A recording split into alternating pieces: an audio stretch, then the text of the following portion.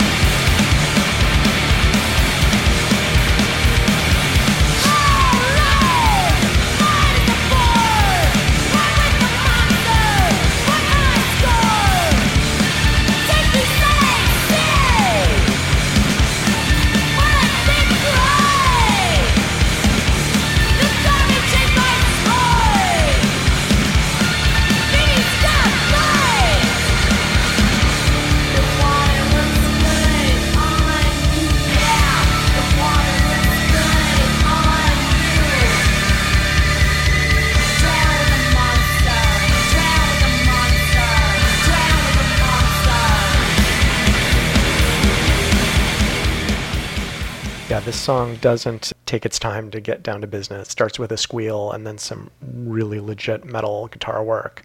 And I'm down for some headbanging, so I appreciate that. And it sets a pace for the album that doesn't really let up. But at the same time, it starts off saying, hey, this is metal. And then I think the song goes to a little more interesting place. And I'm glad that it starts with metal. I'm glad it just doesn't stay that the entire time. But when I say that this is an album that makes me think about what it means to like music, is it just starts out right at the gate, like making me feel something really strong. And I think it's carried throughout the record that the tone is kind of menacing and the vocals are very aggressive and the pace is so fast that it's almost exhausting to listen to. It's a good thing that the album is only 22 minutes long because like you can barely keep up with it. But, listening to it, and we'll talk about this throughout the show, that there's great technical proficiency. I love the lyrics. They're really great musicians. The production is fantastic. There are many things to love about this album, and I think it's a really good record. But at the same time, I don't want to sit and listen to it like it was exhausting just to listen to it enough times to talk about it on the show. And that doesn't does that mean I like it, or does that mean I don't like it? Or is it just that art is something that can't be fit into a binary Facebook like or don't like? I think definitely this album, it is very aggressive, but the lyrics, I think these lyrics are angry lyrics. They're meant to be sung fast and loud, and they wouldn't work, I think, sung in a different style with different instrumentation. But that is an interesting question because, of course, I think music compared to other art forms is something you're sort of, do we expect to listen to something over and over and over again? Is that necessary for it to be a good album? Or can it be something that you listen to a couple times and it leaves you exhausted? Mm-hmm. And this, I think, is not. This definitely benefited. I was glad that I took the time to listen a few times because there is that texture. It seems very kind of upfront at first, and then it reveals depths and textures on repeated listens. And you talked about the lyrics. Like, I really I like how evocative the lyrics are. And, she talks about getting dragged down with the monster. And I'm not sure exactly what is being evoked here, whether it's, could be read as like substance abuse or someone that you're fighting with in a relationship. But it's like this idea of getting dragged down, stooping to their level and getting dragged down into the mud with them and getting dirty. I like that there's an ambiguity. I think I read the interview with her where she very carefully said, oh, this is about a couple of addictions, without saying what they were. Uh-huh. And I'm a big enough nerd that I went through a brief period where I thought, is she really into video games? Like, I passed that, but I'm just saying, like, this is, like, there are a lot of different things that one can become addicted to. I think that's maybe not something that's going to elicit quite so aggressive a response as I rode the monster and he wanted more. pretty blunt, not subtle. It's not a subtle album, but there's still that ambiguity. I really like that kind of when it gets spooky with the water looks good on you, the water looks good on me. That just, it's not clear exactly who she's singing to, but it's not a good situation. But this song, I think it starts off, it's metal, but there's that, the singing is not. Then in the next song, we go right back to metal, and I appreciate that. I have a great nostalgia. I grew up on metal, and so I'm glad there's at least a little more of that going on the next song of Down It Goes.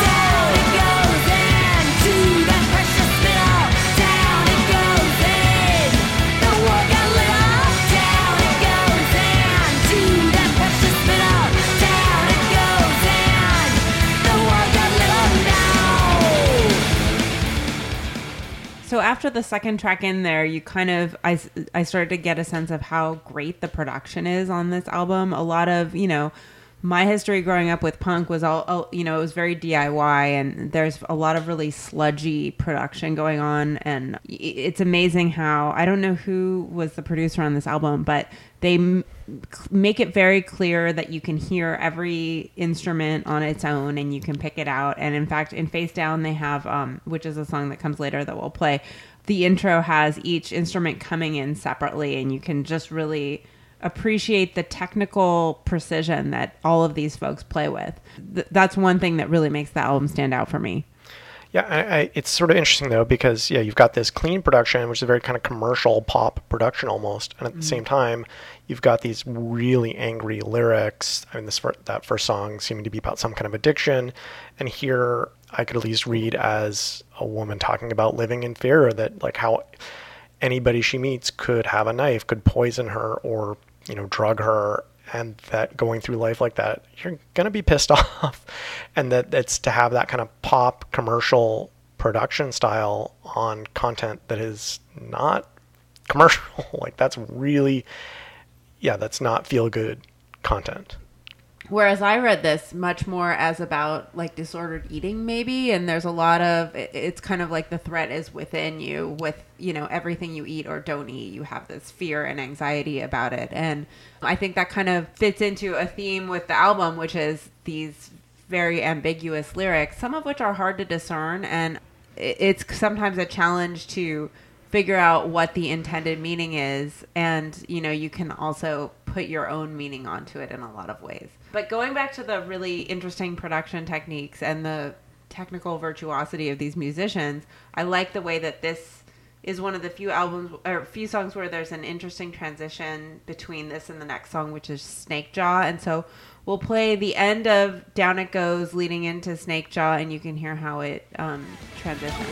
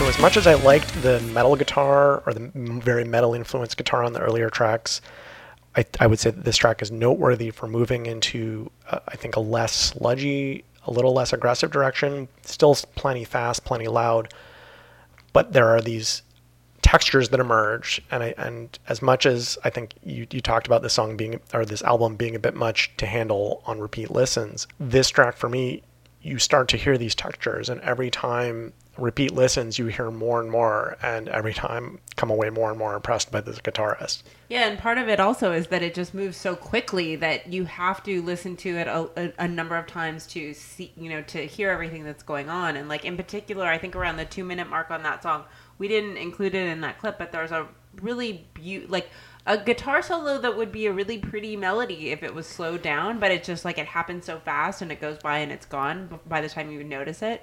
And it reminds me of when my dogs were younger. They were really fast, and they're Whippets, which are a very fast dog.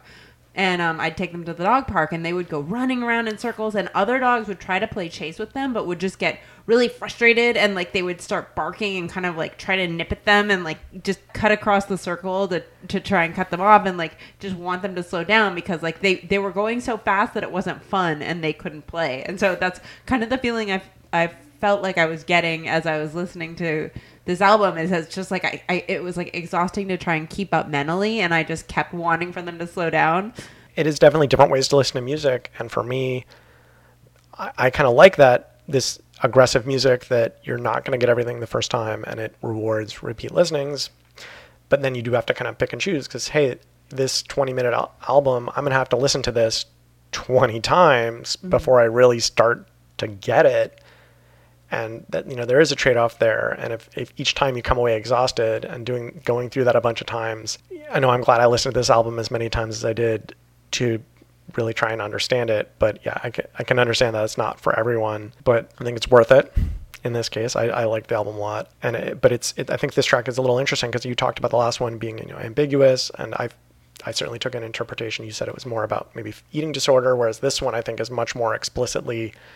It seemed less ambiguous to me that this was, the image of the snake jaw. Well, how do snakes eat? They just, open their mouth and eat everything, eat entire beasts. And there's, certainly lyrical references to people being thin, starving, and being ugly and hiding inside of a body. And it's just, I think, some really great imagery about how that feels, and really to try and get trying to get inside the head of someone with that kind of body dysmorphia is really good. But I also maybe made the mistake of reading an interview where they talk about that, and that's always. I don't think that's making a mistake. I think that helps understand the message that she's trying to get out across. And I did read an interview where the singer Mish Way explicitly said that because this was their first record, they had 2 albums earlier, but Domino is a much bigger record label, and they knew that they were going to have a bigger platform, and Domino was going to do a lot more marketing than they had ever seen of the record. And so she saw an opportunity to get a message across and was more thoughtful in what she was trying to communicate with this record. Yeah, well, it's definitely good that they're not just trying to be a party band, but yeah, trying to say something. And hopefully audiences that are into aggressive music are going to listen to this. And yeah, it's not just about aggression, but it's about feminism. It's about being a woman and trying to get through all the crap and coming out stronger on the other end of it. And that's, I think, a good message for anyone to hear. But I said I feel like these first few tracks are less ambiguous, and I think it gets. Then we come into this next track, and I think certainly the anger's there, but it's not as obvious to me, and I think it's a little more ambiguous as to where that anger is directed in the 4th track, Face Down. Don't make a sound. You don't make a sound. Don't make a sound. They will crawl behind your little waist up. You spin by. I lose my mind. All the worlds pretend one time to go, then I sink to the belly of the weak again.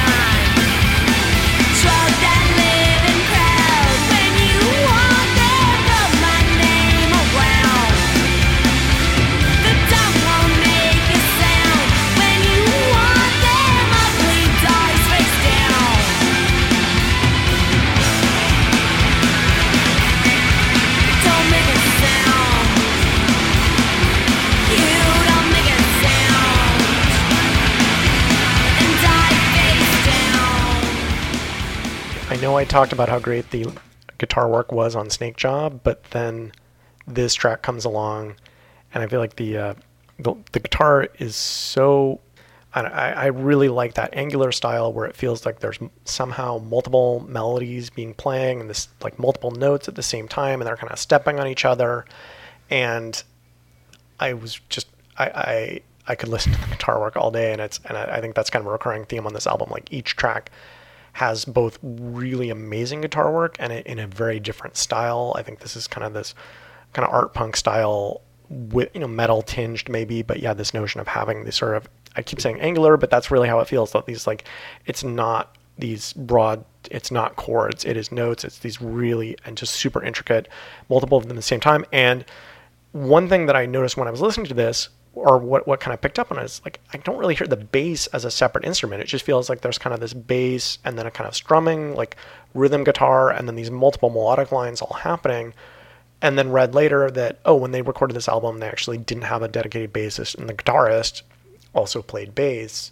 So obviously there was some degree of, laying down a track and then coming back and laying down a digital track. And I'm kind of curious, how many times did they do that? Because it's inconceivable that even two people could play this. And I as much as I don't know that I can handle a live performance by this band, because I think it would kick my ass, I would just love to see this guy work, and is he really able to do this sort of amazing work live? Yeah, the guitar, the way that he shreds, it really reminds me a lot of Marnie Stern, and especially because she does a lot of the higher notes too, and just like played in really quick, rapid succession. And we saw her play at South by Southwest, I guess it was the year before last, and just watching her fingers, and she does the finger tapping style and stuff. She's amazing. But anyway, talking about context with music, I've a lot of the reviews of this album I read were comparing them to Sleater-Kinney, which I find very irritating because they don't sound anything like Sleater-Kinney, and really what they're saying is that these are women, and like it's a band of women who like rock hard. Yeah, and anytime, hey, a woman is singing and she's angry, we'll put her in this box. And especially since, when I was growing up, we had kind of the twin poles of Sleater-Kinney or growing up in college or whatever. Sorry. Yeah, you were young. Growing up as an adult. But, we had Sleater-Kinney on one side and Bikini Kill on the other side. And one of the things that I always found frustrating about Sleater-Kinney, not that this takes anything away from them being an amazing band, and I know they are your favorite band. You'd better not. But was that, where Bikini Kill was very upfront about their feminist message and being women and recognizing that they only got a platform to stand on because of, the hard work that feminists who had come before them had done. I feel like Sleater-Kinney kind of, I think in their minds they were conveying that message in a more subtle way. But to me, it was just kind of like ignoring it. And that bothered me a little bit. So anyway, so to have a band that so overtly has a feminist message being compared to Sleater-Kinney, I think it's irritating because that's sort of like, that's what some like male pitchfork writer would think. Well, it's tough. Sleater-Kinney blew up, and the positive spin would be that, hey, they think that this band is good enough that they could blow up. And here I am putting the positive spin, but But anyway, the point that I'm trying to make here is that this song in particular and in general reminds me a lot of really old Hole stuff, kind of the Pretty on the Inside era.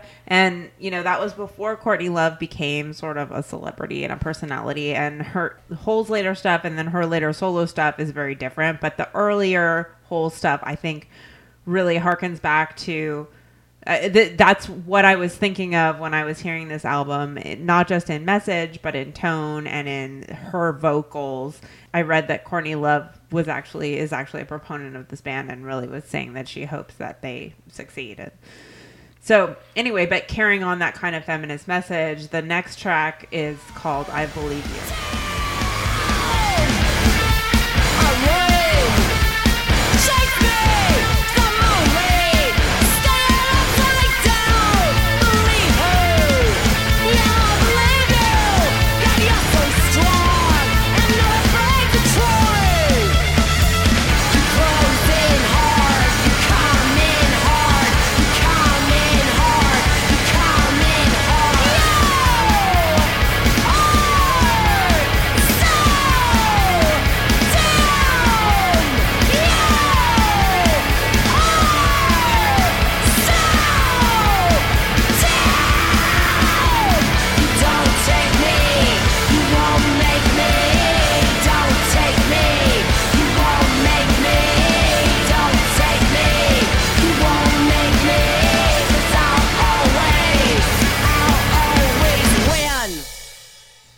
So you talked about Mish Wei wanting to have positive messages, and certainly I Believe You is a pretty positive message, especially, and of course I read an interview, and that's the trade-off with an interview of getting that interpretation that it's I believe you, and she's saying that to victims of domestic abuse or sexual violence, and certainly you can get that from the lyrics or of sexual violence in general, like, oh, I'm going to run and you're going to chase me. But at the same time, that, I talked about having misgivings about reading interviews or, reading people's reviews of the album because you're getting those other interpretations. And I want to be careful not to read too much of that because it can kind of close off. And it's interesting that you say that because John Roderick, one of his things is that in interviews, he won't, when people ask what is a song about, he won't ever say, because he's like, it's, an entire presentation of the lyrics and the music, and what I was trying to communicate and what someone else might get out of it might be different, and that's okay. And I don't want to bias them into, what my intent was. Yeah, and it's good of him to do that. Of course, the interviewer can still put that interpretation into the way that he or she asks the questions, which I think I got there. But that is that point. It is good that John Roderick at least is trying not to facilitate, the intentional fallacy of, that authorial intent is not the be-all and end-all. But it is, I think, an interesting reminder for me that, I think I read a review. I broke down and read a review saying that, hey, you really need to read this with a lyrics sheet. But of course, in a world where we're listening on a streaming service or buying your music from your favorite giant internet conglomerate, very rarely are the lyrics part of that. Special feature, you get the digital booklet, but usually you don't. And well, often they do actually. Like, you'll get a PDF of the album art and stuff, and I never look at it. Well, I think had I had this included the PDF, I would have been all over that. And it's so, even though the production can be clean with this kind of aggressive music, you're not going to get the clarity except little bits and pieces. And so what I would say with this is like, hey, at least there's that one kind of clear point, and it ends on that wonderful "I will win." And I think if there, a message to take away from the album, and we actually hear this again later in the album, that "I will win." That's whatever else is going on. She has that confidence, and it's like when someone's singing with this amount of skill and anger, and I believe her. Like, I believe that she's going to win. I also like how I think this is one of the few, almost all of the songs are addressed in the, is it second person? They're addressed to you, and it's usually someone who's oppositional or threatening. And this is the only one where it's kind of a message of comfort of, I believe you. Yeah, and it's great. It's right here in the center of the album. And yeah, angry as all the rest. The metal guitar certainly comes back, but yeah, that it has in some ways, that much more positive and supporting message. But speaking of the metal guitar, I keep talking about the guitar, and in fact, this next song, I think I have to play just because it's yet this another case where this guitarist demonstrates his amazing range. So we'll hear a little of that, and that is "Wrong Star."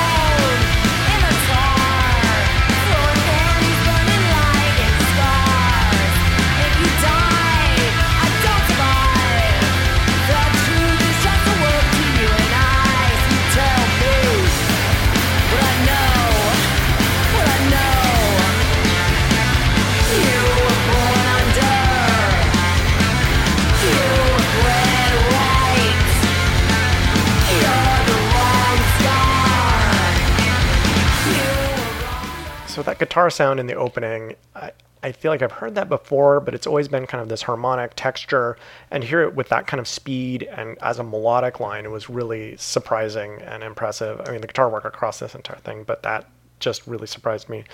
And I did like some of I think lyrically, there's some nice kind of touches here. I think at one point she refers to you were born under, and then just kind of stops herself and like, you are a bad star. Wrong star. Wrong star. Yeah, okay, clearly I'm not good with lyrics, but yeah, born under, and then just becoming nope, you are what you were born under. Mm-hmm. Yeah, I the only thing that stands out for me in this track is just the amazing guitar work, and I think this has the best guitar melodies on the whole album, and again, I wanted it to be slowed down so I could hear it a little bit more. Just listen more times. Yeah. And so then the album goes into two more tracks that we're not going to play, which are Just For You and Sycophant, and they're kind of more of the same. Those didn't really stand out for us. And then we get into the penultimate track, which is Lucky One. This heart like yours, I'll hold it in my hand before the fever breaks. I'll grind your bones to sand. I expect nothing from you. I expect nothing from you. You are the lucky one, and I'm a dying breed. And it all comes undone when you're in front of me. You found me, dumb and empty. You found me with empty. Sit, little swine. Sit. You do it first. My eyes have no mind. I'm on mute and spent. I hate your affection, but I'll never pay your rent. I expect nothing from you. I want everything. I'll do. You are the lucky one, and I'm a dying breed. And it all comes undone when you're in front of me. You found me, dumb and empty. You found me.